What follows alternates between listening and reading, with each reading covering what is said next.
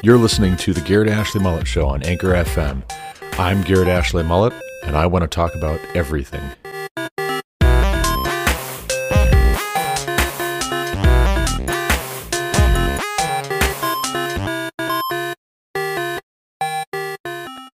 And the word of Samuel came to all Israel.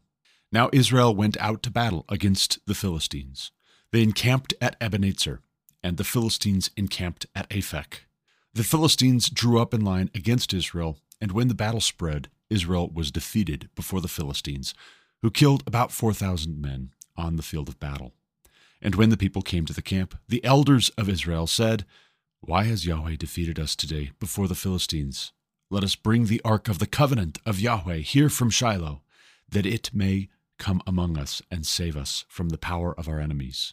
So the people sent to Shiloh and brought them there the ark of the covenant of Yahweh of hosts, who is enthroned on the cherubim. And the two sons of Eli, Hophni and Phinehas, were there with the ark of the covenant of God. As soon as the ark of the covenant of Yahweh came into the camp, all Israel gave a mighty shout, so that the earth resounded. And when the Philistines heard the noise of the shouting, they said, "What does this great shouting in the camp of the Hebrews mean?" And when they learned that the ark of Yahweh had come into the camp, the Philistines were afraid, for they said, "A god has come into the camp." And they said, "Woe to us, for nothing like this has happened before.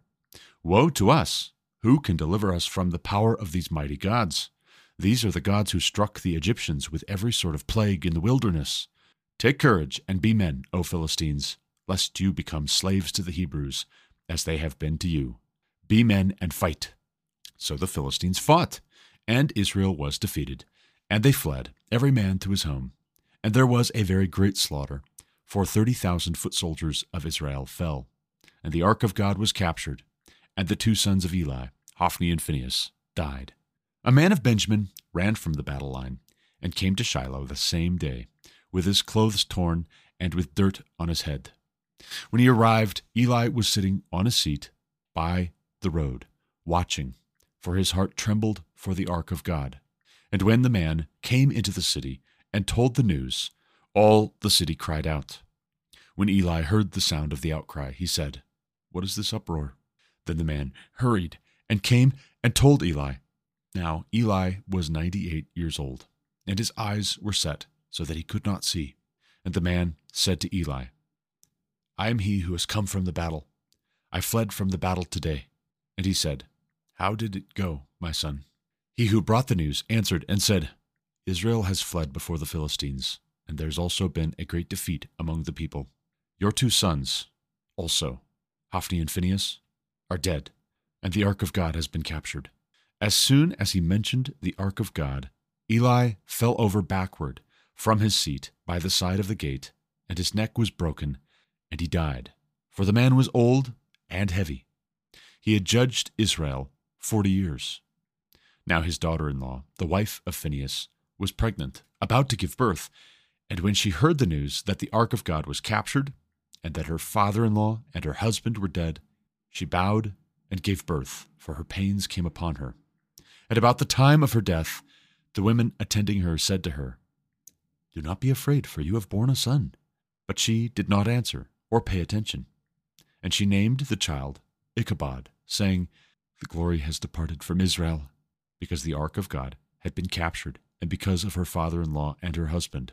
And she said, "The glory has departed from Israel, for the ark of God has been captured."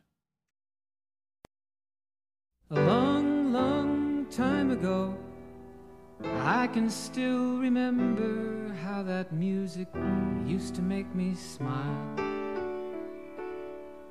And I knew if I had my chance that I could make those people dance, and maybe they'd be happy for a while. But February made me shiver with every paper I deliver. Bad news on the doorstep, I couldn't take one more step.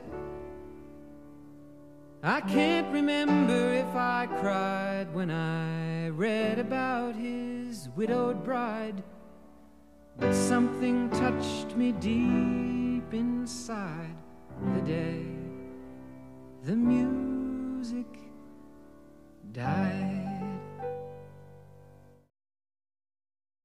Welcome back to the Garrett Ashley Mullet Show. This is Garrett Ashley Mullet, also known as Garrett, also known as Honey by my wife, sweetie, dear. Usually those are how she refers to me. Also, she calls me G when texting, usually when texting about me. Also known as Dad, father to my sons, but you can just call me Garrett. This is Tuesday, September 26th, 2023, and episode 722 of this podcast, and that was a reading of 1 Samuel chapter 4, and it's a sad chapter in Israel's history.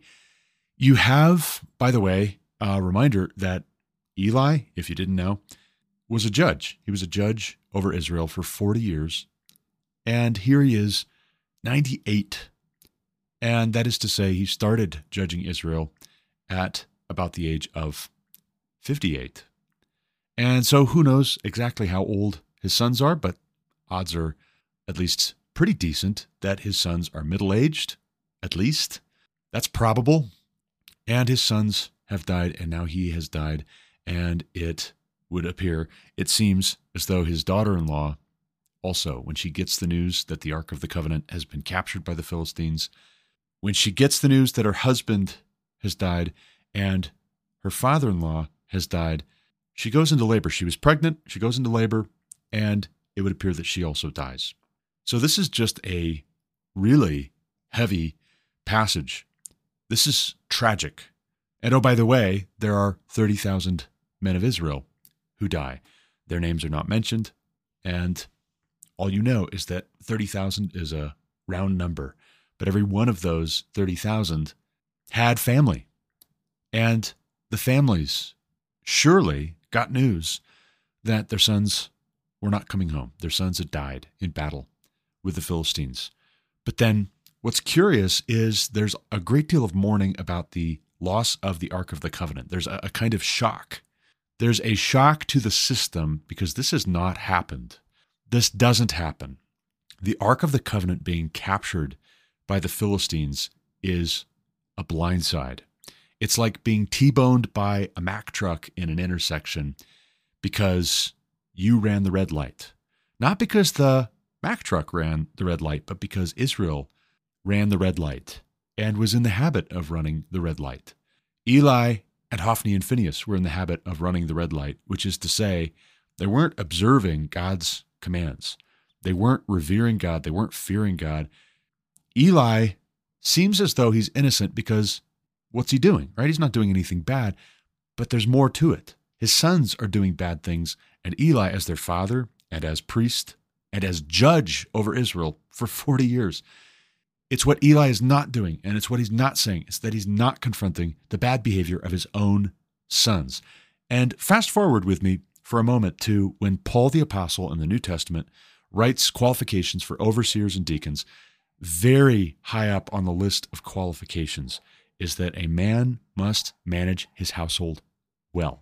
A man must manage his household well. If he doesn't manage his household well, then he's not going to do a good job with the church either. And so also, you can reasonably suppose that Eli is not doing a good job as judge. He's not doing a good job as priest when he's not managing his own sons well. And they also are put in these positions of priest. And then there's this battle where they are the ones called out to take the Ark of the Covenant to the army of Israel as Israel is going to fight again with the Philistines. These men are probably middle-aged. They're probably gray-haired men, Hophni and Phinehas, and they have a long, sordid career behind them. And do they have a fear that this is going to go badly? Do they feel totally out of their depth? If they do, it's not said. And if they do, they don't do anything about it because now it's just what it is. And now they're committed.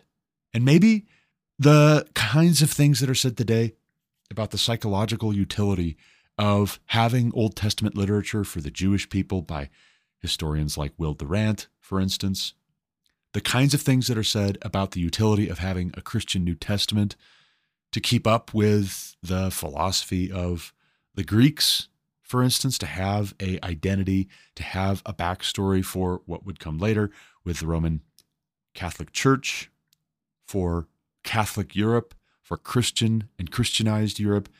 Maybe the same kinds of people who psychologize and they see these things as useful because they're projecting the way that they handle morality and the worship of God, how they relate to God. They project that onto everybody who came before them, and they think everybody was this way. Well, some people were this way, where they would employ religious garb and religious trappings and religious ceremonies, religious language to get a benefit.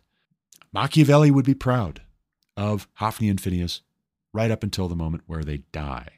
They die because this game they're playing is not a game that they're playing only against other people, their other fellow Israelites. It's a game that they're playing against God, and God is not going to lose that game. He may let them think that they're winning for a time, and then he will deal justice, and he does deal justice.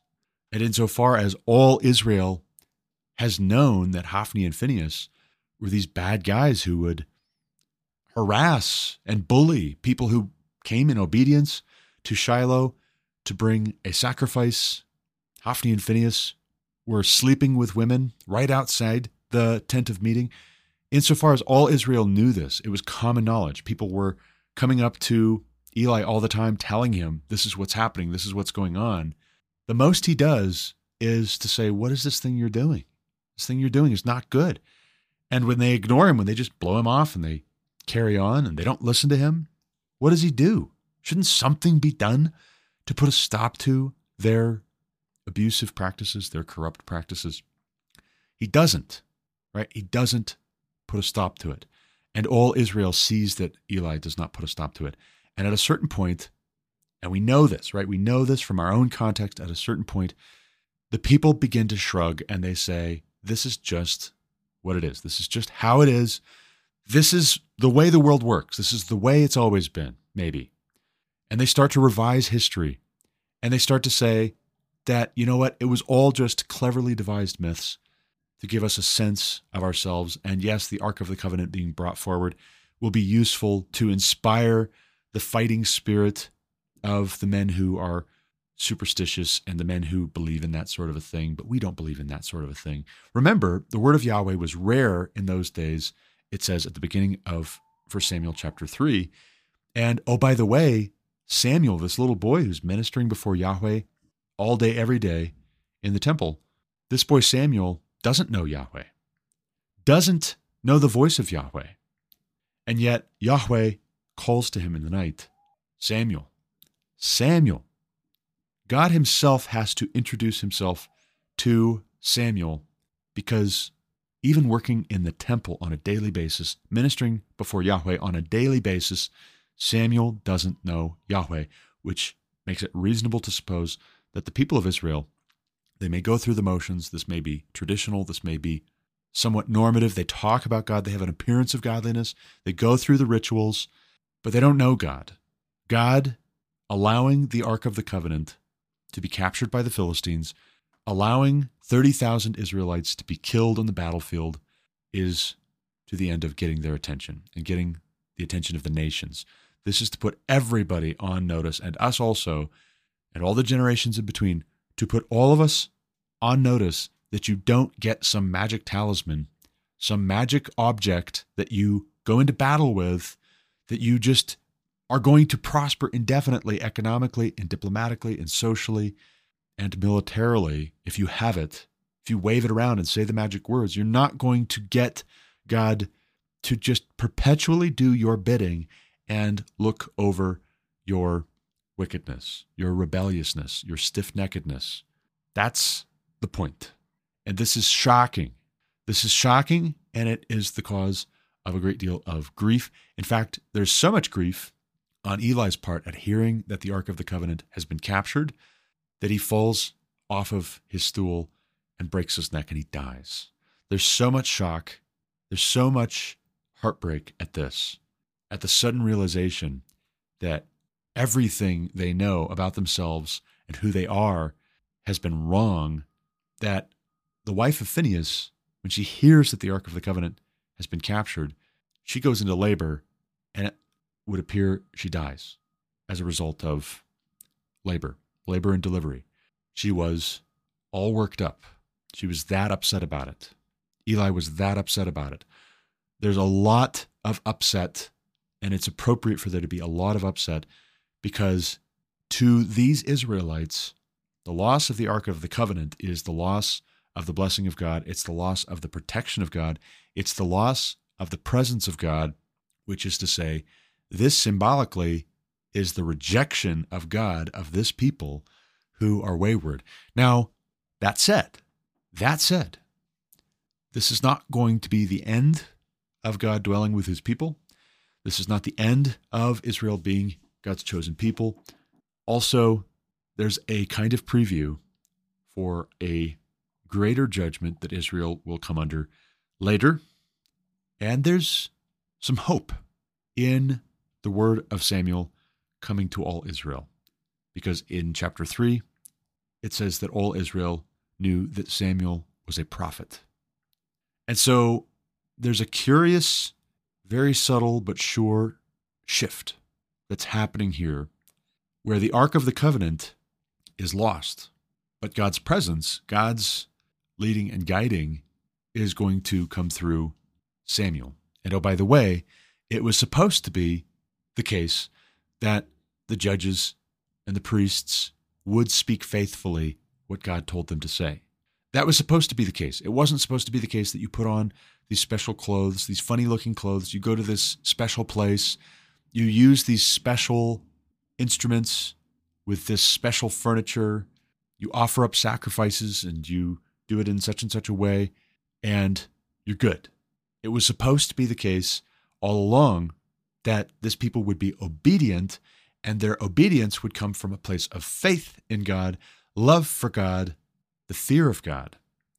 When you keep on doing the things, but the love for God, the faith in God, the fear of God is no longer there, you shouldn't be surprised if the presence of the Lord is not there, the blessings of the Lord are not there, the guidance and the protection and the provision of God is not there. You shouldn't be surprised. You can't just say the magic words. You can't just, in our day, I mean, this would be more of our context, you can't just quote Scripture. Even Satan quotes Scripture. It's not enough to believe that there is a God. Even the demons believe and shudder. It's not enough to go to church. Eli, Hophni, Phinehas, they were in the equivalent of church every day. You can do all of that and not know God. And at a certain point, if you keep on like that, if there's not an intervention and God doesn't make himself known, in due time, God will say, I don't know you either. I don't recognize you. I'm not going to give you any special favor or blessing. I'm going to hand you over to whoever the strongest is. And this is also curious. What's interesting about the Philistines, what's said about their dialogue internally, is that initially they are very afraid. So what's interesting is they're seemingly more sobered about the presence of the Ark of the Covenant in this battle than the Israelites, who have had the Ark of the Covenant in Israel for 40 years of Eli being a judge in Israel.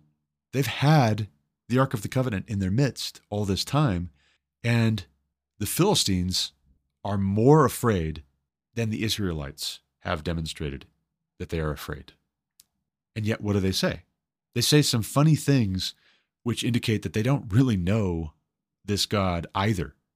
They know kind of, sort of, it's blurry, it's a little fuzzy, the history.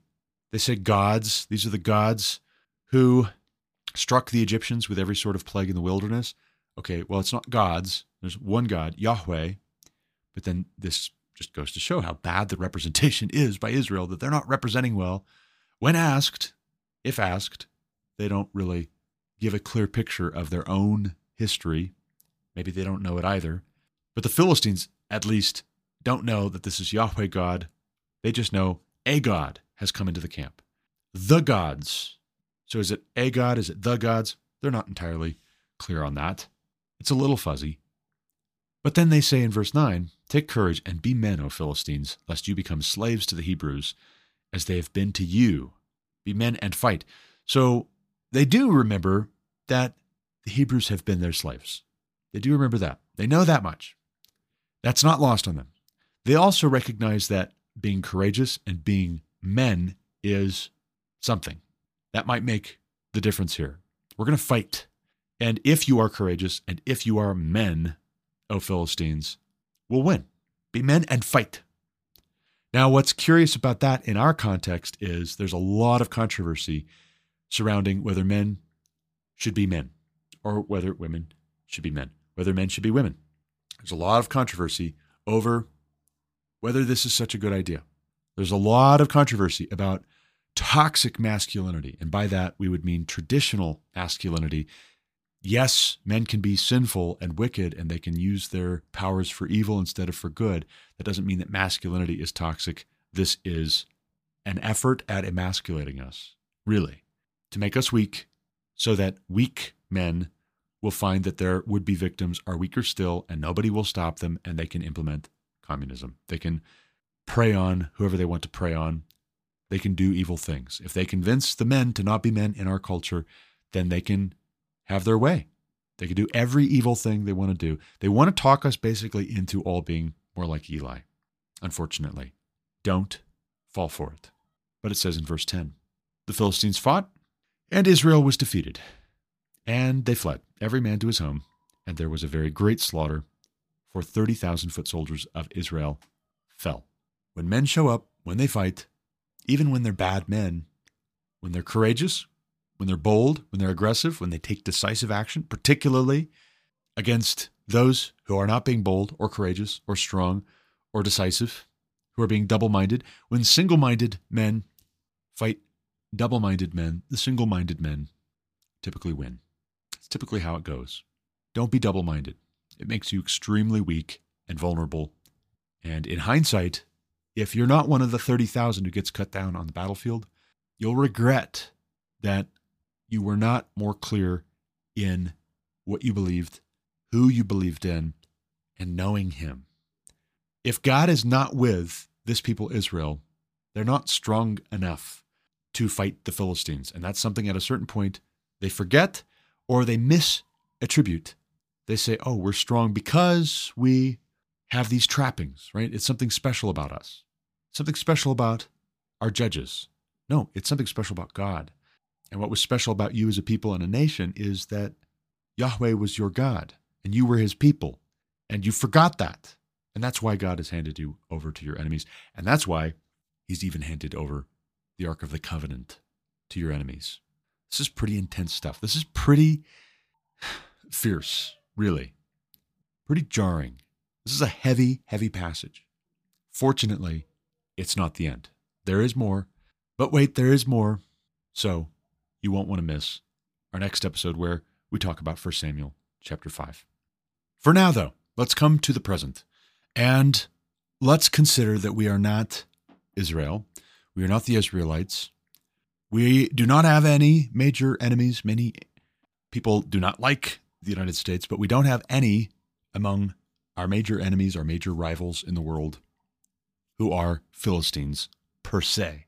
But insofar as Israel is a type and the Philistines are a type, let's suppose, for the sake of our next segment, that America is a type of Israel and that some of our enemies, domestically and abroad, are types of Philistines or of the same type as the Philistines.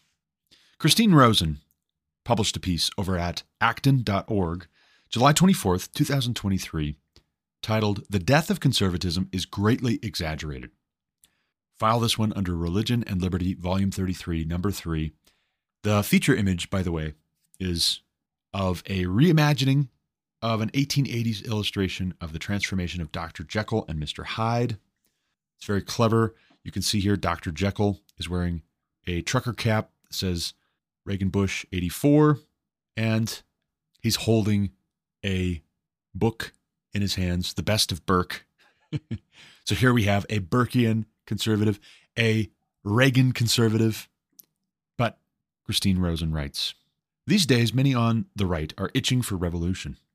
eager to dispense what they believe is a hidebound conservatism that promoted restraint and narrow ideals at the cost of broader cultural and political victories. These rebels have embraced new philosophies ranging from integralism, Trumpism, nationalist conservatism, and even a devotion to the autocratic light populism of Hungarian Prime Minister Viktor Orban, who told attendees at last year's Conservative Political Action Conference to, quote, take back the institutions in Washington and in Brussels, and, quote, play by your own rules, end quote. Depending on your political proclivities, these developments are either invigorating or like watching a tetchy Mr. Hyde emerging from the stable temperament of Dr. Jekyll. The concerns of these would-be disruptors include conservatism's perceived failure to halt the progressive left's long march through cultural and educational institutions, the increasing power of the administrative state, the rise of woke corporations, the continued insistence of some conservatives on America's unique responsibilities in world affairs, and the failure of the traditional free market capitalist message to confront present economic realities. Many books, essays, conferences, and organizations have sprung up to attempt to craft an agenda for these often competing new right impulses. It is in this context that John Asconis, writing in Compact magazine, purports to tell us why conservatism failed. One would hope that an obituary for conservatism would be more thorough than what Asconis offers. So to be charitable, let's consider his essay a provocation rather than the official death knell for conservatism. So let's just pause for a moment. Let's pause to unpack and sum up. Basically, Christine Rosen is saying, you have the new right which does not respect and is not appreciative of old style, more establishment type, probably actually generationally older conservatives by and large, but probably also those who are more affluent, those who are seeming to be doing better financially and socially, those who have suffered less and are conservatives, and they have the reins of power in the Republican Party in particular, but then also in conservative institutions that have been around longer. They are getting the blame from the new right, the more Trumpian Republicans, who very often are punchier. Like Trump is punchy, they are punchy, and they don't like this Miss Manners approach that the more establishment types insist on. That is a recipe for more and more failure, and as they see it, that's how we got to where we're at right now, where the progressives have seized the levers of power and they're backing us ever tighter into a corner that if we don't fight, we're never going to get out of. So you have a gauntlet thrown down saying that conservatism has failed. What are you guys conserving? What have you conserved? Conservatism is dead. But then, after a fashion, you may have a lot of people saying conservatism is dead, long live the conservatism. Let's find out. We'll continue reading Christine Rosen's article here. Nothing new here. Conservatism's obituary has been written many times before, of course, but Asconis claims to bring a new insight and a new indictment of conservatism's devotion to tradition. Quote, the conservative defense of tradition has failed, not because the right lost the battle of ideas, but because technological change has dissolved the contexts in which traditions once thrived. Citing Marx, Asconis claims that a technological society can have no traditions. Elaborating on this claim, Asconis argues that modernity liquidates traditions for the same reason that a firm might liquidate an underperforming factory, to improve the allocation and return of capital. This is an intentionally limited definition of tradition, one that purports to measure the usefulness of tradition as akin to a commodity that should be replaced when it becomes inefficient. Asconis also blames conservatism for too readily acquiescing to technological change, using the example of the introduction of cheap agricultural fertilizers and the many unintended consequences its use had for the practice and culture of farming. Asconis claims this demonstrates how extensive the social impact of a single technology can be and how little the conservative defense of tradition offers in response to this sort of change. For good measure, he throws in the charge that conservatives also lost the culture war, not because their ideas were wrong, but because of the, quote, pill and the two-income trap, end quote. None of this is new. In the 1950s, in The Conservative Mind, Russell Kirk acknowledged, quote, for a century and a half, conservatives have yielded ground in a manner which, except for occasionally successful rearguard actions, must be described as a rout, end quote. Like Asconis, Kirk identified how, throughout the modern world, quote, things are in the saddle, end quote, including, quote, industrialism, centralization, secularism, and the leveling impulse, end quote. And he indicted conservative thinkers for lacking, quote, perspicacity sufficient to meet the conundrums of modern times, end quote. A similar lament emerged in the work of mid-20th century sociologists such as Robert Nisbet, who noted in The Quest for Community, quote, surely the outstanding characteristic of contemporary thought on man and society is the preoccupation with personal alienation and cultural disintegration, end quote. Now let's just pause right there and let's understand that in The Conservative Mind by Russell Kirk, which I have a review episode for if you want to go back and check that out. In The Conservative Mind, Russell Kirk gives the line of descent of conservative thinking from Edmund Burke down to himself, really. And he gives a fairly diverse cast of characters who, despite their diversity of personality, temperament, context, what particularly they were writing or saying or doing in their time, in contrast to prevailing notions or things which were beginning to take hold of the collective imagination, they had one thing in particular that was fairly common throughout, and that was a respect for God. A reverence for God with a few rare exceptions, actually closer to our own modern era. Respect for God, reverence for God drove their conservatism. Now here is a big question, which I don't know. We'll find out. Does Christine Rosen address it? Does it go there? Are the Trump conservatives actually so much like the Reagan conservatives were? Are they so much like Burke? And what I don't mean is in their tone, but I mean with regards to God. When Trump can say the kinds of things that he's been saying about abortion and transgenderism and homosexuality, I would say no. And I would say, actually, even when he ran in 2016, he was not a conservative. Trump has never been a conservative per se in the Burkean sense, in the classical sense. He's not a conservative, even if he wants to conserve some things. And this can be the case. Somebody could say, oh, Trump is conserving lots of things, therefore he's a conservative. No, hold on. I can be for progress, and that doesn't make me a progressive. Somebody can want to conserve certain things. That doesn't mean that they're conservative, right? What are you wanting to conserve and on what basis? And is this a consistent mindset, a consistent position and orientation? Is this your principle that you conserve what has been handed down, and why? What are we conserving and why? That is what decides whether you really are a conservative or you're not a conservative. To say that conservatism has failed might not be actually quite so true. It might be closer to say a whole lot of people have given up on conservatism. They've given up on being a conservative, and they don't even know what that means. If they want to conserve anything, they call themselves a conservative, and so everybody's a conservative, but nobody's a conservative. Conservatives are just whoever is opposed to the radical left. That's what we've decided. Okay. Yeah, but that's not correct.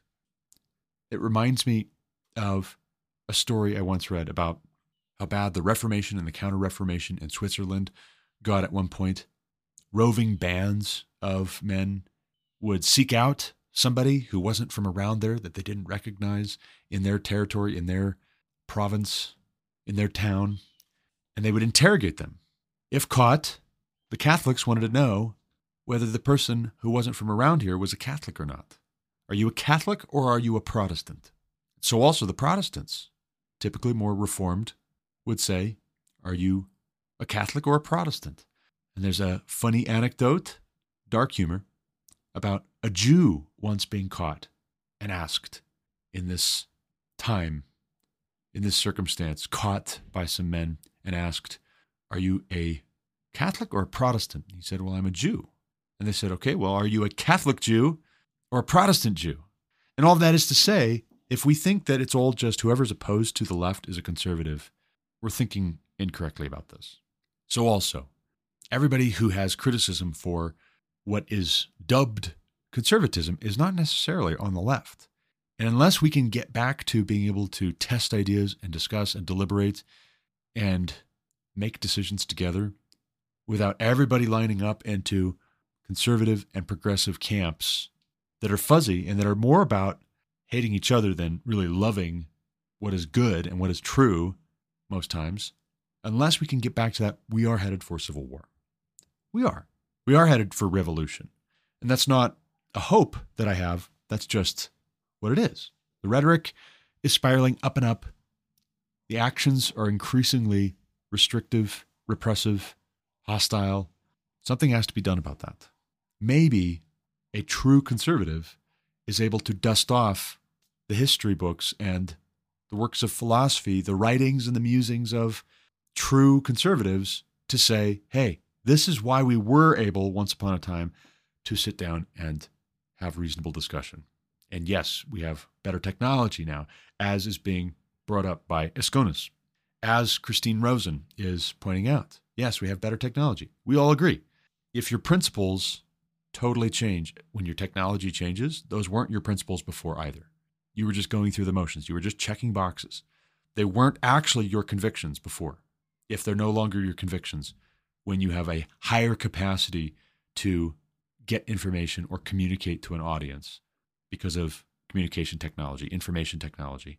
If your principles were such and such before, and now they're not because we have automobiles and jet planes, well, then your principles really weren't what you say they were, what you say they are before we had automobiles and jet planes. But back to Christine Rosen's piece.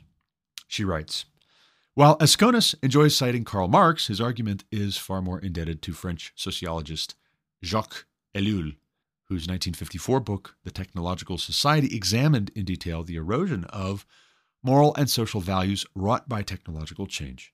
Another significant influence is Neil Postman, whose Technopoly was subtitled The Surrender of Culture to Technology. There are many, many more, including, it must be said, Theodore Kaczynski, the Unabomber, whose manifesto included a special shout-out attacking conservatives that sounds quite similar to Esconis. Quote, the conservatives are fools, Kaczynski wrote. Quote, apparently it never occurs to them that you can't make rapid, drastic changes in the technology and the economy of a society without causing rapid changes in all other aspects of the society as well, and that such rapid changes inevitably break down traditional values, end quote. In other words, there is a rich, dare I call it, tradition of critical assessment of technology's impact and unintended consequences, both from within and outside the conservative intellectual world, which Esconis surely knows but does not make mention of in his essay, perhaps because in those works, tradition is treated as the complicated and nuanced thing it is, rather than the one-dimensional straw man Esconis needs us to accept, so that his obituary for conservatism will make sense. Are we a society without traditions? Should we refer to it, as Esconis does, in scare quotes, as tradition, capitalized? No. A tradition of change, Christine Rosen writes. Esconis never offers a proper definition of the role of tradition, but philosopher Roger Scruton's description will do. Quote, for the conservative, human beings come into this world burdened by obligations and subject to institutions and traditions that contain with them a precious inheritance of wisdom without which the exercise of freedom is as likely to destroy human rights and entitlements as to enhance them. Now, we'll just pause again. That quote by Scruton is on point. Yes. No one is born in a vacuum. Samuel, for instance, in 1 Samuel chapters 1 through 4. Samuel is not born in a vacuum without context. This is something which Paine would not agree with. Thomas Paine believed that every generation, every fresh generation has the right to revolution. Shake the etch-a-sketch, make something new. The conservative would say, well, wait a second. No. It's not your etch-a-sketch. Don't reinvent the wheel. If this is a good wheel and you've got a better wheel, well, then make your case. Build a better wheel, but we're not going to break this wheel so that we all have a sense of urgency to help you to build a new one. That's some people's idea of progress, but that has been tried, and that's what you find when you study history. That's been tried a number of times, and it never goes well. It never ends up benefiting the people involved. It typically empowers those who are wiser, who are neighbors, those who are shrewder, who are paying attention, who will come in while you don't have any wheels. They'll come in with chariots and wreck your day. Human beings come into this world burdened by obligations and subject to institutions and traditions that contain with them a precious inheritance of wisdom. Now, to think of it that way is to totally reframe the complaint. The complaint of the likes of Thomas Paine would be that this is repressive, and this is very similar to other Enlightenment thinkers, philosophers, statesmen, agitators, to say that tradition is a burden, that it destroys capacity for self-expression. Well, but what about what I want to do? Yeah, okay, what you want to do. Let's talk about that. If what you want to do, as Scruton points out, is exercise freedom without the inheritance of wisdom, that is more likely, or at least as likely, to destroy your capacity and the capacity of other people to do what is good and to enjoy life, as it is to enhance human rights. When everybody does what's right in their own eyes, without restraint, without wisdom, what you get is destruction. What you get is strife, and you get a lack of cohesion. So then when an enemy, for instance, says, we want to fight you guys, nobody knows how to work together. Nobody knows how to listen to each other. Nobody knows how to either wield authority or be under authority because, hey, nobody tells me what to do. Yeah, but we're in a life or death struggle with this enemy army that has come out to pillage our towns and our cities and steal all of our stuff and kill us. And, you kind of need to know how to be under authority, and you need to know who is good to have entrusted with authority. And that's something you don't get when you have unfettered, unrestrained, uncontrolled, ungoverned liberty. But then a tradition of things being orderly allows for the same rules to be common to all, which is kind of like having a common language. Just imagine with me, if you will, that China and the U.S. got into World War III tomorrow, and we're going to have a fight. We're going to have a conventional fight mixed in with a whole lot of asymmetrical war. That's probable, right? It's not going to be all hackers in China shutting down our power plants and stuff like that. It's going to be also men with guns shooting at other men with guns. It's going to be people launching missiles and fighters strafing and tanks and all the rest, like all the things. These militaries are not built up and maintained for no reason. They're built up because wars do happen. But let's suppose that China attacks and we all speak different languages. Let's suppose you're in a unit and this guy speaks Spanish and that guy speaks Arabic and you speak English and this other guy over here speaks French and this other guy over here speaks Italian, and you're all speaking different languages and nobody can understand what anybody else is saying. If you don't have a common language, you're not able to coordinate. You're not able to say, hey, I need help over here. You're not able to say, hey, listen, they're coming over the hill. Get ready. You're not able to say, everybody fall back or everybody advance. Hurry, quick. Pass me this thing that I need. Also in the day-to-day, in order for an economy to operate, in order for people to do productive work and grow food and take it to market and buy and sell and trade at the market in such a way as you will be able to go to the grocery store and buy that food off the shelf, there has to be some ability to communicate back and forth. Tradition works kind of like that, but it's a way of communicating that transcends generations. It's not just those who are alive right now who are communicating. It's also those who have come before. It's also my grandparents who have all passed on. It's my intellectual ancestors who wrote books that have been influential. For that matter, it's even just reading this article. How do I know Christine Rosen, because we have a tradition of writing essays and articles that are persuasive, and you want to conserve that. And in some sense, Asconis is participating in the tradition of making a reasoned argument, even if it's a bad argument, even if it's bad reasons for believing that conservatism is dead. But then, like I was saying, it's not as though everybody who conserves is a conservative. Rather, you need conservatives saying, hey, I'm going to argue in defense of us not jettisoning this thing that's part of our common language. It's part of our cohesion as a people. This is important. You need people saying, this is important. Don't throw that away. No. Don't break that. No. Don't tear that down. No. Don't burn that. You need people saying that, because you're always going to have people who will say the opposite thing. Hey, this is getting in the way. Let's just knock it down. Let's bulldoze it. Let's light it up. Let's smash it. You have to have conservatives who are going to say, wait a second. Not so fast. Back to Christine Rosen's piece, though. She writes, note that Scruton, like most conservative writers, more often speaks of traditions, plural, not tradition, capitalized, singular. That is because many forms of tradition flourish in different communities, in different times and places, and of course not all of them, foot-binding, sati, are worth bequeathing to future generations. For conservatives, traditions are not static things.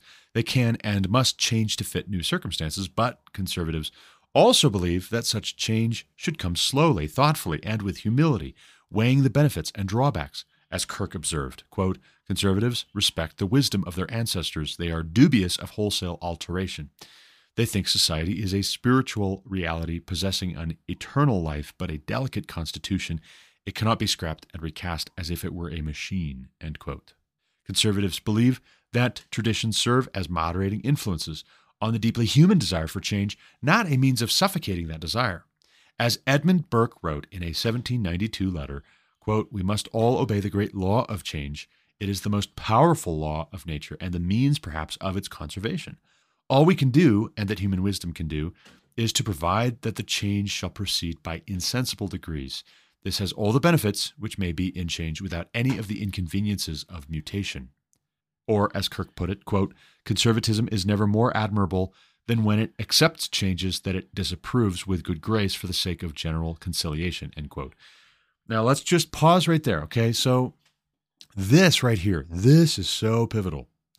This right here is the sticking point. This is the crux of the matter.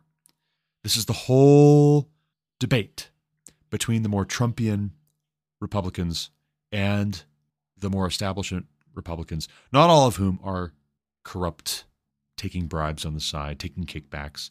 Some who have done well because their ideas are good ideas, and that's what it is. And they're conservative, and they have the longer view, and they're more well-read on the one hand.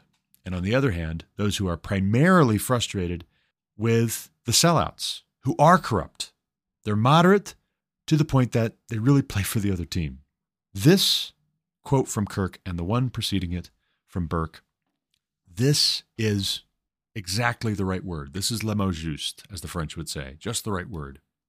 Conservatism is never more admirable than when it accepts changes that it disapproves with good grace for the sake of general conciliation. And here's where I say a proper notion of individualism will allow you to take in stride, when it is appropriate and when it's inescapable, the folly of other people. Or maybe you disagree. Maybe you're missing something, right? That's another thing that comes with the humility of a conservative when you're looking back on previous generations and you're willing to admit that they knew things I don't know. They understood things that I don't understand. They figured some things out that I haven't figured out. If I'm not sure that I'm sure that I'm sure that I have a better idea, or if it's not feasible for me to implement a better idea, I'll defer to them because it seems as though they knew what they were talking about, or at least we know what we're getting, right? At least we know what we're getting if we go with their wisdom that's been passed down to us, which we've inherited. And that's a great way to put it. Instead of we're all stifled and smothered and suffocated by traditions, these are an inheritance for us, at best, when thought of rightly. But then, as Kirk says, if you accept changes that you disapprove of with good grace for the sake of a general conciliation, you are actually winning even just your own personal victory. I'll give you an analogy to illustrate this. Suppose I'm in my home office working. I'm doing some programming, and I hear in the next room over, or I hear downstairs in the living room, my sons Enoch and John arguing back and forth about what they're going to watch on TV. Enoch gets to the remote first. He's older. He's bigger. He wants to watch fill in the blank. John is just a little bit slower to get there, and he is letting us all know he is not happy. He is upset. No, he doesn't want to watch that. He wants to watch something else, right? He's upset. He doesn't like the choice that Enoch wants to make of what to watch, and he is upset. So I pull him aside and I say, hey, listen, Enoch got to it first, and let's let him watch what he wants to watch first, and then you can watch what you want to watch. How about that? If John's response to that is, okay, and if I'm not going to change my mind on this because I don't want to reward throwing a fit, I don't want that to become normative, that's how we decide who gets what they want. Whoever throws the biggest fit, they're the ones who get what they want. If I am dead set against that, which I am, and we should be, and if John knows, hey, this isn't going to change the outcome. All it's going to do is get me really upset. It's going to get Enoch really upset. Dad's not going to be happy that now he's not working. He's not working on what he was working on to provide for our family. If John realizes all of that, one, he's more likely to find something else to do sooner that will be enjoyable in the meantime. For two, if it turns out that the thing Enoch's wanting to watch is actually not so good. Oh, wait a second. Wait. What are you watching? Oh, yeah, let's not watch that. That's not such a good show. Paw Patrol now has a non-binary character. We're not going to watch that. Nope, sorry. Okay, John, what did you want to watch? That is more likely to be what it is and how it works out. And it will work out in John's favor. And also, too, it's the right thing to do. From a character standpoint, from a respect for his father standpoint, from a kindness and graciousness towards his brother standpoint, always round, that's going to have a better result. I think what's been happening in the case of a lot of these Trumpians, the Trump Republicans who are the rank and file, diehard, MAGA forever, is they've been seeing the radical left pitching a fit, throwing tantrums, getting what they want for so long. And a lot of politicians, yes, even Republicans, even so-called conservatives, just giving the radical left what they want so often when all it is a tantrum, and there's actually no rule of law that predicates and substantiates what's being demanded and what's being done. When actually what's being done is a departure from tradition, and now the Trumpians are frustrated. They're like, wait a second, you've just given everything away. Oh, how you get what you want is throwing a fit, being ugly, being mean? Okay, I can do that too. Only when they do, then the script flips to, why are you not respecting tradition? This is an assault on our democracy. This is not how things are done. Okay, yes, but also, hold on a second. Let's replay the tape. Let's remember how we got to here. Let's remember how we got to now. How would it be? Let me take the scenario I just explained and let me adapt it a little bit. How would it be if I hear this kerfuffle, I'm up in my office working, I come down to the living room, I'm going to try and mediate this dispute. John's all upset. Enoch's got the remote. He's going to watch what he wants to watch on the TV. And John starts throwing a fit. How is it going to be if he's throwing a fit and he's not taking no for an answer? Hey, no, I don't want to wait till Enoch has watched what he wants to watch. And then it clicks, right? Something registers in my brain. You know what? The last couple of times that the roles were reversed, Enoch threw a fit and we just gave him what he wanted. What then, right? If I'm humble, if I actually, as a father, as the person mediating the dispute there, if I actually want what's best and I want a resolution of the conflict, I'm going to put a stop across the board to caving into tantrums for everybody. And if I'm wanting reconciliation, and if I'm wanting my son John not to be confused and frustrated with me for showing partiality and changing up the rules depending on which of my sons we're dealing with here, if I want that for him, and if I want that for my household, if I want that for my sons, I'm going to say, hey, listen, you know what? I'm sorry. I have been giving in to these fits And we can't, right? This is how it's got to be from now on. We can't be giving into fits. No more fits. Throwing fits is not how we're going to decide who gets what they want.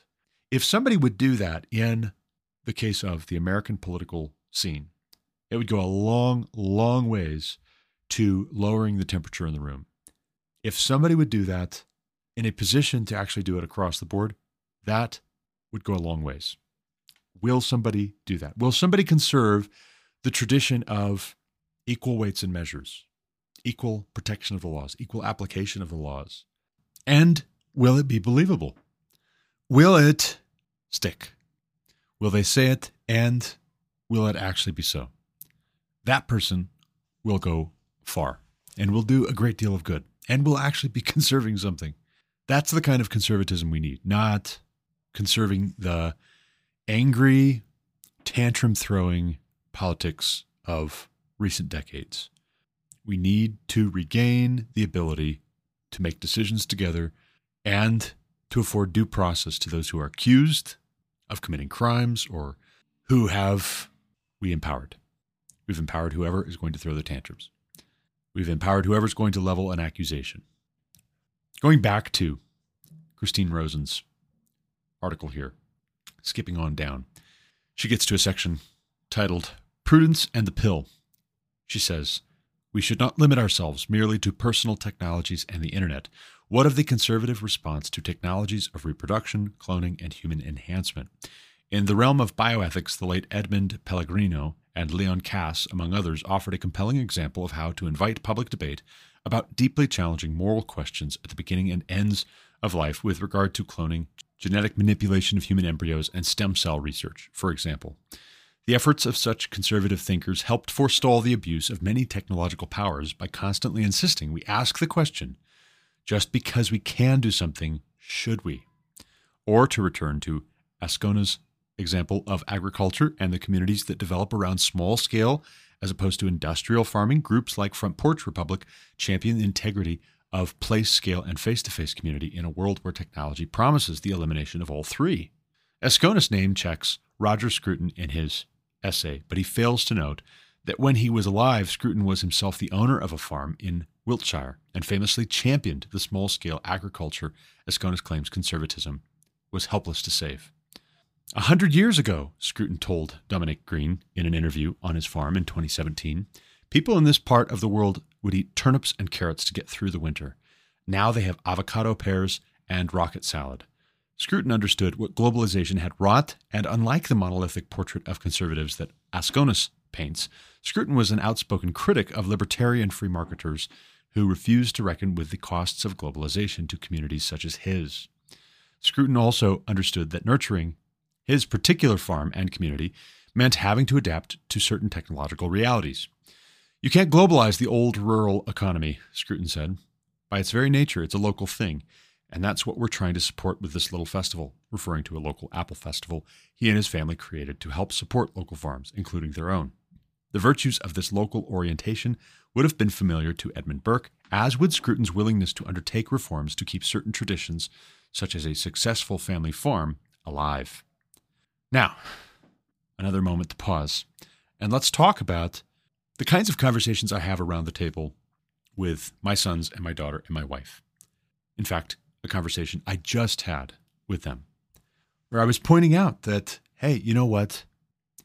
This chore is not done. We're behind in our math. This has not been attended to. Someone forgot this, even though it was a known thing and assigned.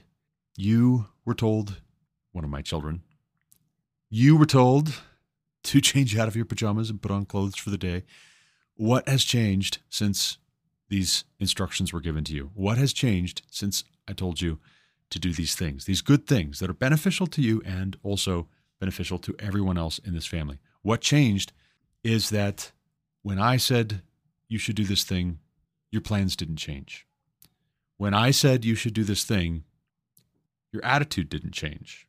So we have a house filled with computers, and we have a TV, and we have Kindles, and we're looking to get an iPad because there are certain things you can get on the iPad that you can't necessarily get, certain software offerings, certain applications that are available on the iPad that you're not going to get on a PC for instance, we have screens galore. We have technology galore. We have high-speed internet. We have fiber, actually.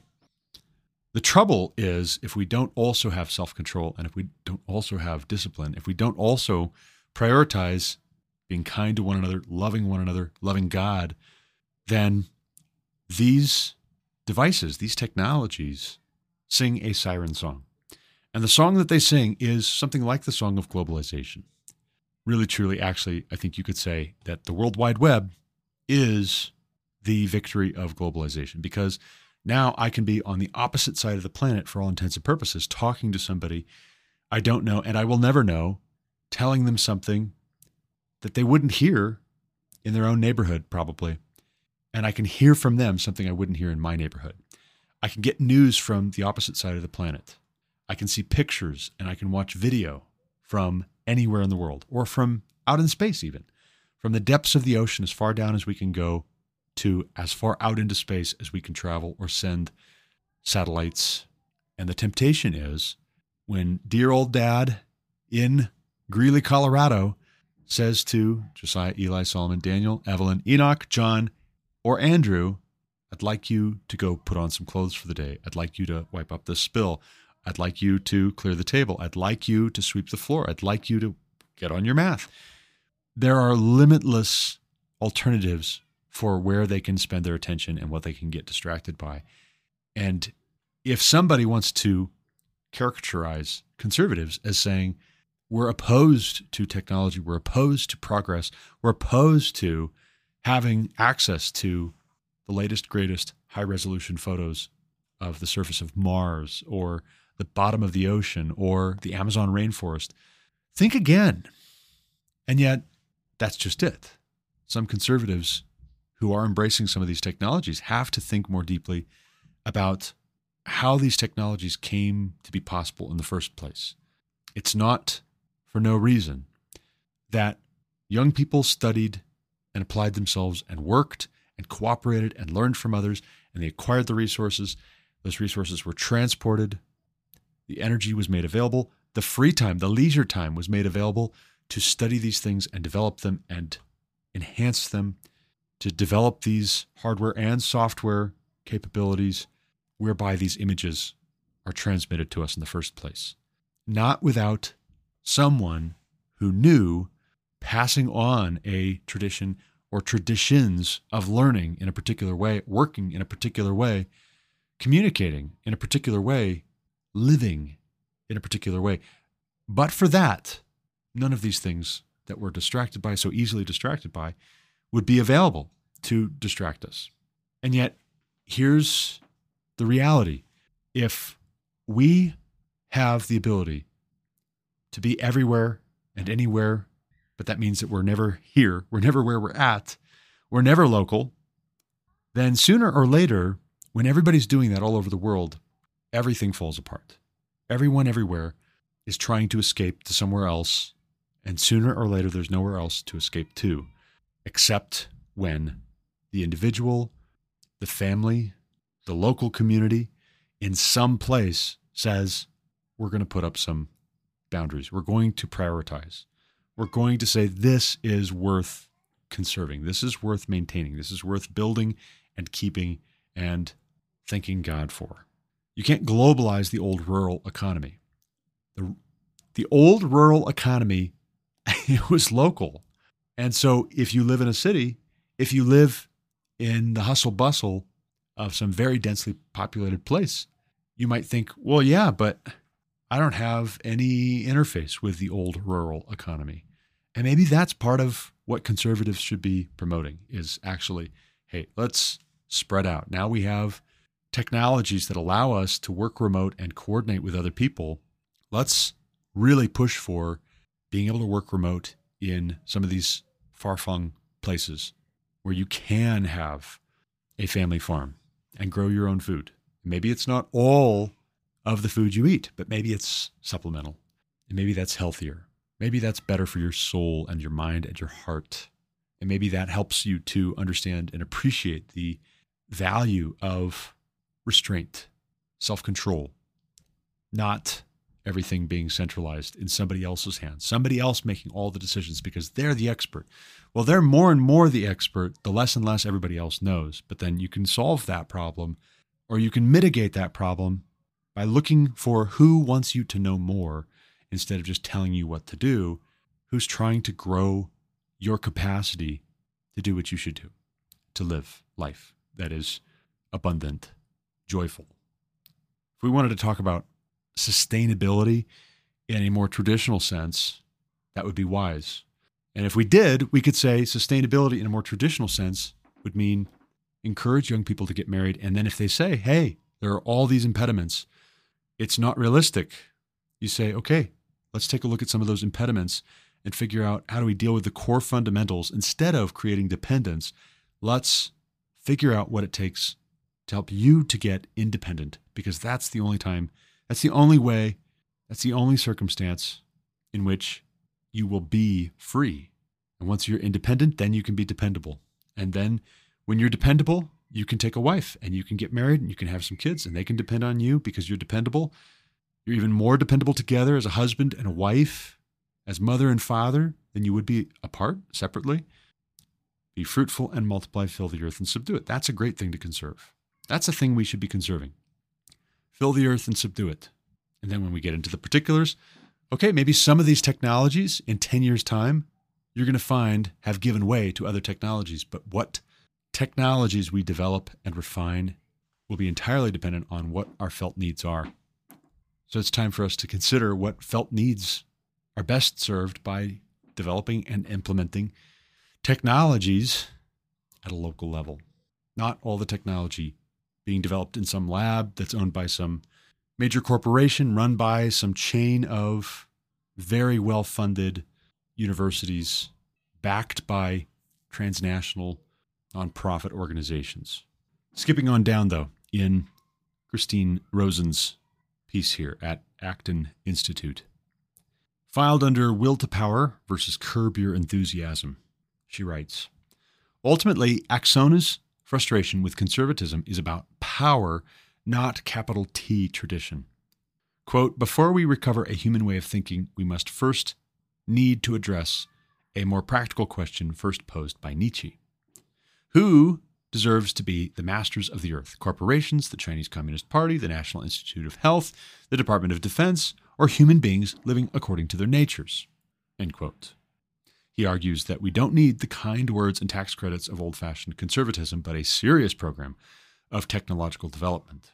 Conservatism would answer Nietzsche's and Axona's question quite simply. None of the above. Indeed, for conservatives, the traditions Axona's sees as useless are precisely what help curb and civilize mankind, and thus allow a level of self-governance that doesn't require a communist party to impose its will, and that can hold the leaders of its own institutions accountable. History has shown that encouraging mankind to live, quote, according to their natures, end quote, tends to end in war, violence, scarcity, and general brutality, with the strong ruling the weak. Conservatives, given their understanding of human nature, would warn against such encouragement too. As for Axona's, whom would he entrust with designing the serious program he desires? Who decides who enforces the rules of this program and who benefits? Quote, those who look to build a human future have been freed from a rearguard defensive tradition to take up the path of the guerrilla, the upstart, the nomad, he writes. His choice of role models is instructive, both for what they tell us of his understanding of conservatism and tradition, and what they pretend for a future devoid of either. Consider the guerrilla. Among the more famous of history's guerrilla fighters are men like Mao, Fidel Castro, Josip Broz Tito, and Che Guevara, the last of whom literally wrote the book on the practice. What kinds of serious programs did they build once they seized power? In the case of Mao and Castro, a punishing and deadly authoritarianism built on a bed of empty utopian promises and the bones of their citizens. For Tito, purges, fraudulent elections, show trials, and eventually ethnic cleansing, and the collapse of Yugoslavia. Likewise, the upstart, Axona's praises, is a type more skilled at destruction than building. Upstarts move fast and break things, as Facebook founder Mark Zuckerberg so memorably put it. Although something new, shiny, and even useful might come from the upstart, he rarely reckons with the wreckage he leaves behind. As for the nomad, always a minority lifestyle, he embodies impermanence, effectively living as a social parasite on the order created by others, never experiencing either the risks or rewards of settling down roots in one place. Traditions are larger than any one individual who might embody their characteristics. Yet Asconis's preferred leaders of the next age are examples of radical individualism, an individualism whose fruits tend to be either destruction, authoritarianism, or both. Now, here we'll just pause a moment and consider. There are angry people who hate what the left is doing and who don't know why they hate it. They don't like the fruits, but they don't understand that the seed that was planted has a lot in common with some of what they're doing themselves. So you go backwards in the number line a little bit, and will we get a better outcome, or will we just back up and take another running start at it and end up in the same place at the end? Don't overcome evil with evil, but overcome evil with good. To Rosen's point, man acting according to his nature pre-fall would have been doing exactly what he should have been doing. Adam and Eve, prior to the fall, eating fruit, roaming around the garden, tending it, naming animals, being naked, walking with God in the cool of the mist. That sounds grand. The trouble is, now we inherit a sinful nature, and the evidence for this is not just biblical, it's also self-evidently written in all of the history books, all of our current events reporting. Man, when he relates to his fellow man, according to his nature, as often as not, destroys rather than builds up. Man, with a sinful nature, does what is evil.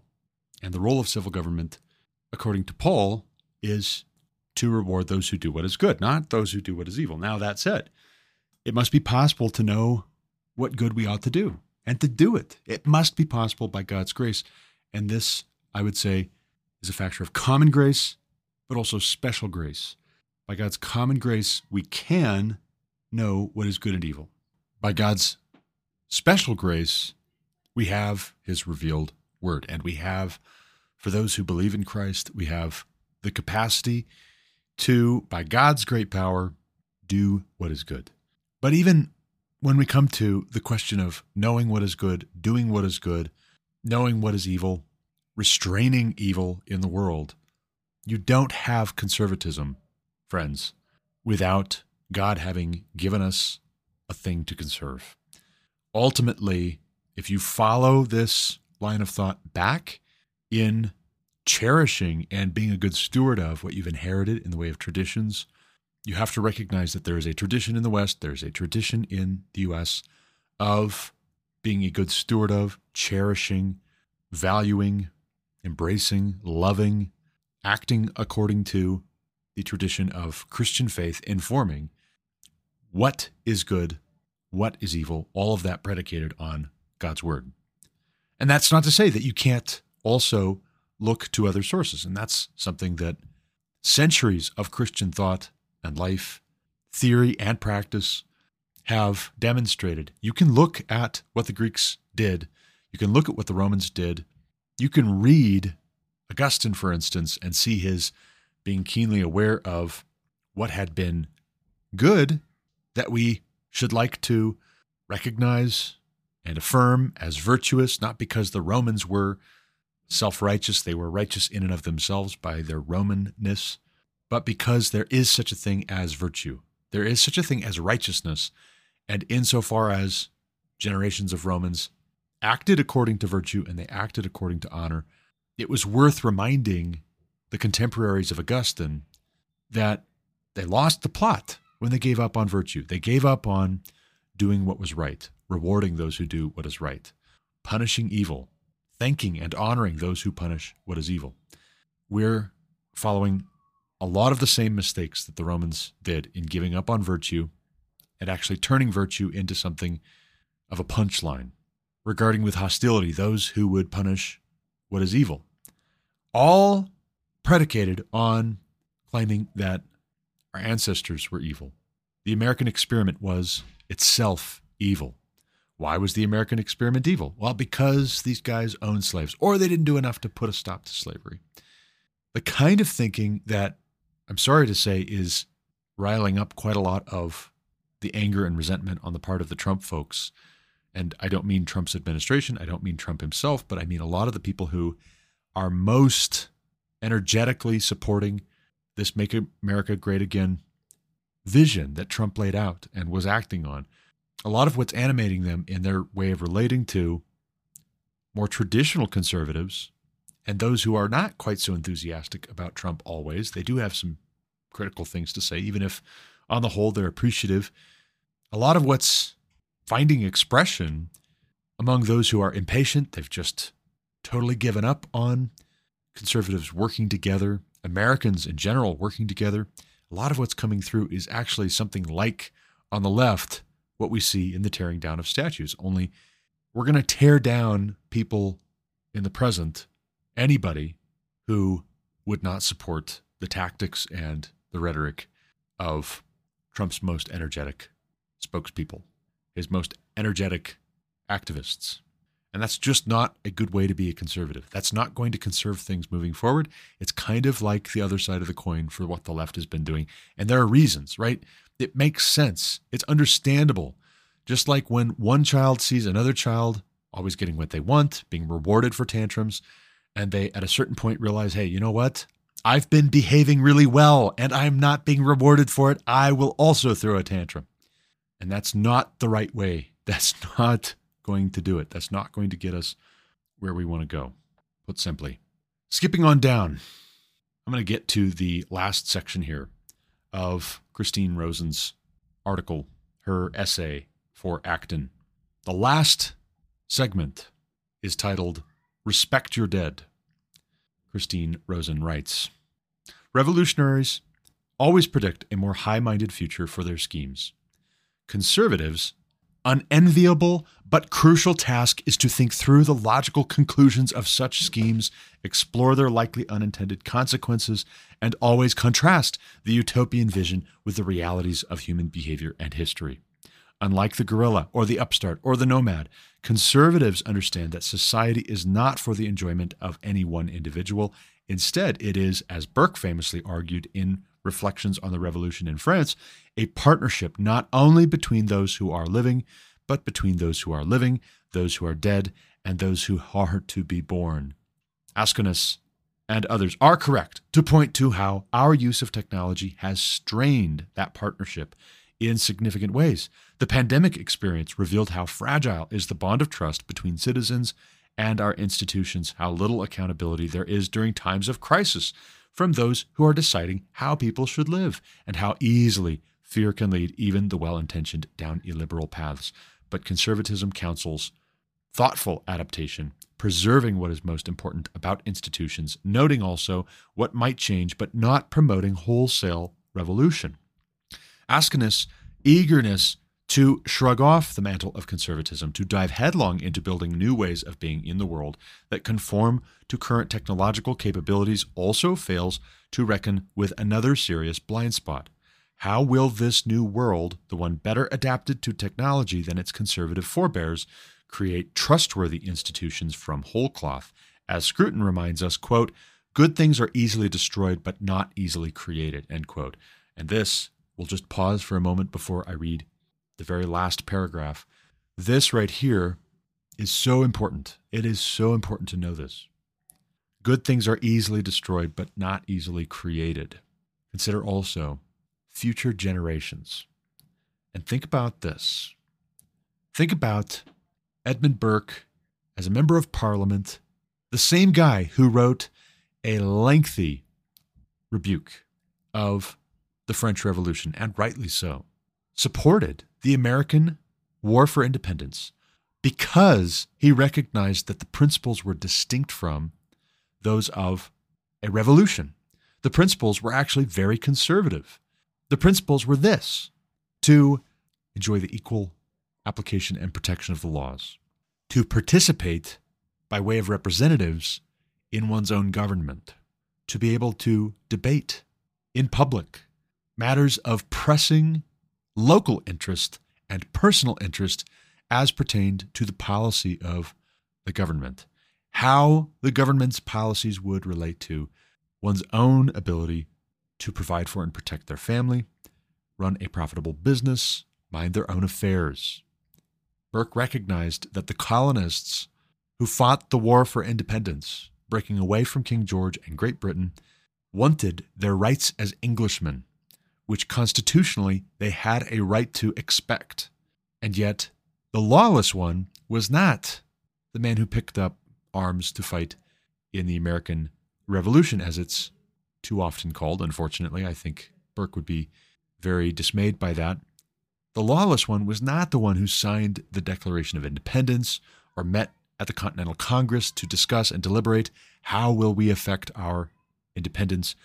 The lawless one was the one who said, these colonists are a long ways off and dependent, and therefore we will lord it over them, and we will abuse them, we will oppress them, we will deprive them of their rights. We will insult them, and we will injure them, with no end in sight. The lawless one was King George. Edmund Burke recognized that. Insofar as, and here's the kicker, good things are easily destroyed but not easily created, which is to say that the founding fathers of the United States of America recognized their rights as Englishmen were easily destroyed by a tyrannical, out of control, unresponsive, overbearing, foreign potentate, foreign monarch. And they recognized that at a certain point, they were their own country. They were their own distinct people with their own distinct interests and issues, and they weren't being heard. And so it was something like a divorce from an abusive spouse. It was something like emancipation. And the people who say, oh, these were not good men, they were bad, corrupt men, and we should tear down everything they built up, they need to know good things are easily destroyed. And we're seeing that every day. They're not easily created. Understand that part of the reason why you make slow incremental change with due deliberation as a conservative, the reason why you take the long view is because even your own best efforts can lead to the good things being destroyed. In the name of liberty, you completely abolish all liberty. In the name of safety, you destroy people's capacity to protect themselves. In the name of access to information, you censor. If you're hasty, if you're pretentious and puffed up and you think you have all the answers and those who went before knew nothing, they're all dead. Who cares? No. This is another way in which Christianity leads intuitively to conservatism. When we realize that on the judgment day, we are all expecting all those who went before us, all those who come after us, will be standing there beside us. Everyone will be raised, either to life eternal or to eternal judgment. If we spend eternity with others who did the right thing and they believed in Jesus and they built good things, and yet we have to explain to them how we destroyed the things that they worked so hard for, they bled and died for. Those are conversations that we don't want to go into willy-nilly. And if we don't have to have those conversations about how we destroyed what they bled and died for that was good, and we just didn't appreciate the goodness of it because we couldn't be reasoned with ourselves, then we are the tyrants, actually. We're the problem. We're not the solution. Good things are not easily created, but they can be stewarded. In the last paragraph, Christine Rosen writes, the conservative temperament, with its respect for history and its homage to the democracy of the dead, as G.K. Chesterton called it, does not view progress as predictable and linear, nor every new thing as a sign of progress, and it recognizes that change cannot happen only from the top down, no matter how well-intentioned the elite in charge believe themselves to be. Out of humility rather than pessimism, it reminds us that sometimes the proposed cure ends up being worse than the disease. In our technology-saturated society, convinced we can achieve lives of frictionless ease in metaverses of our own making, conservatism reminds us to come back down to earth and to the reality of our limitations and our wonderfully contradictory, creative, messy, and extraordinary humanity. And I'll just go a step farther. That is the end of her essay here at the Acton Institute, acton.org. And I did skip over significant portions, but I'll just go a step farther and say that conservatism, in embracing humility, in encouraging others to be humble, and to honor parents, and to honor those who have gone before us, who built good things, who wrote true things, conservatism is much more likely to be blessed by God than is progressivism. If you want progress, great. So do I.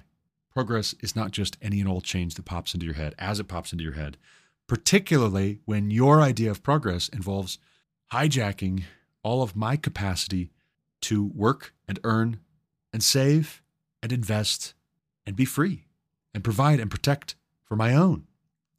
And that's true not just of the radical left. If the people who are running on the Republican side of things or campaigning or arguing, clamoring for this or that or some other thing, if they are indistinguishable in their tactics from those they say they oppose, you and I, as individuals, have to conserve at least the memory of how do you do these things appropriately? What is virtue? What is good?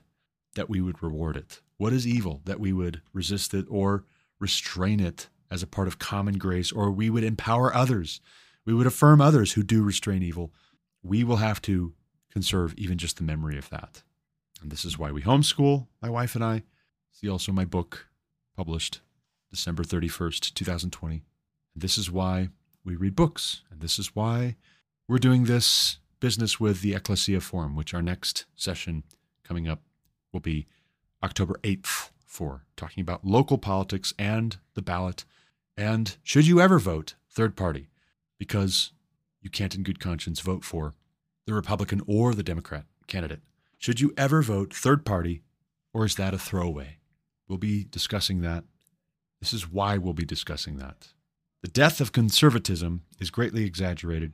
A very thought-provoking piece over at acton.org. Check it out. I'll put a link in the description for this podcast episode. You can go read the full thing at your leisure, but I've got to run. As always, thank you for listening. Until next time, God bless. You've been listening to The Garrett Ashley Mullet Show on Anchor FM. For more content like what you just heard, subscribe to this podcast on Apple Podcasts, Google Podcasts, or Spotify. Also check out thegarrettashleymulletshow.com to subscribe to email alerts when new episodes are published.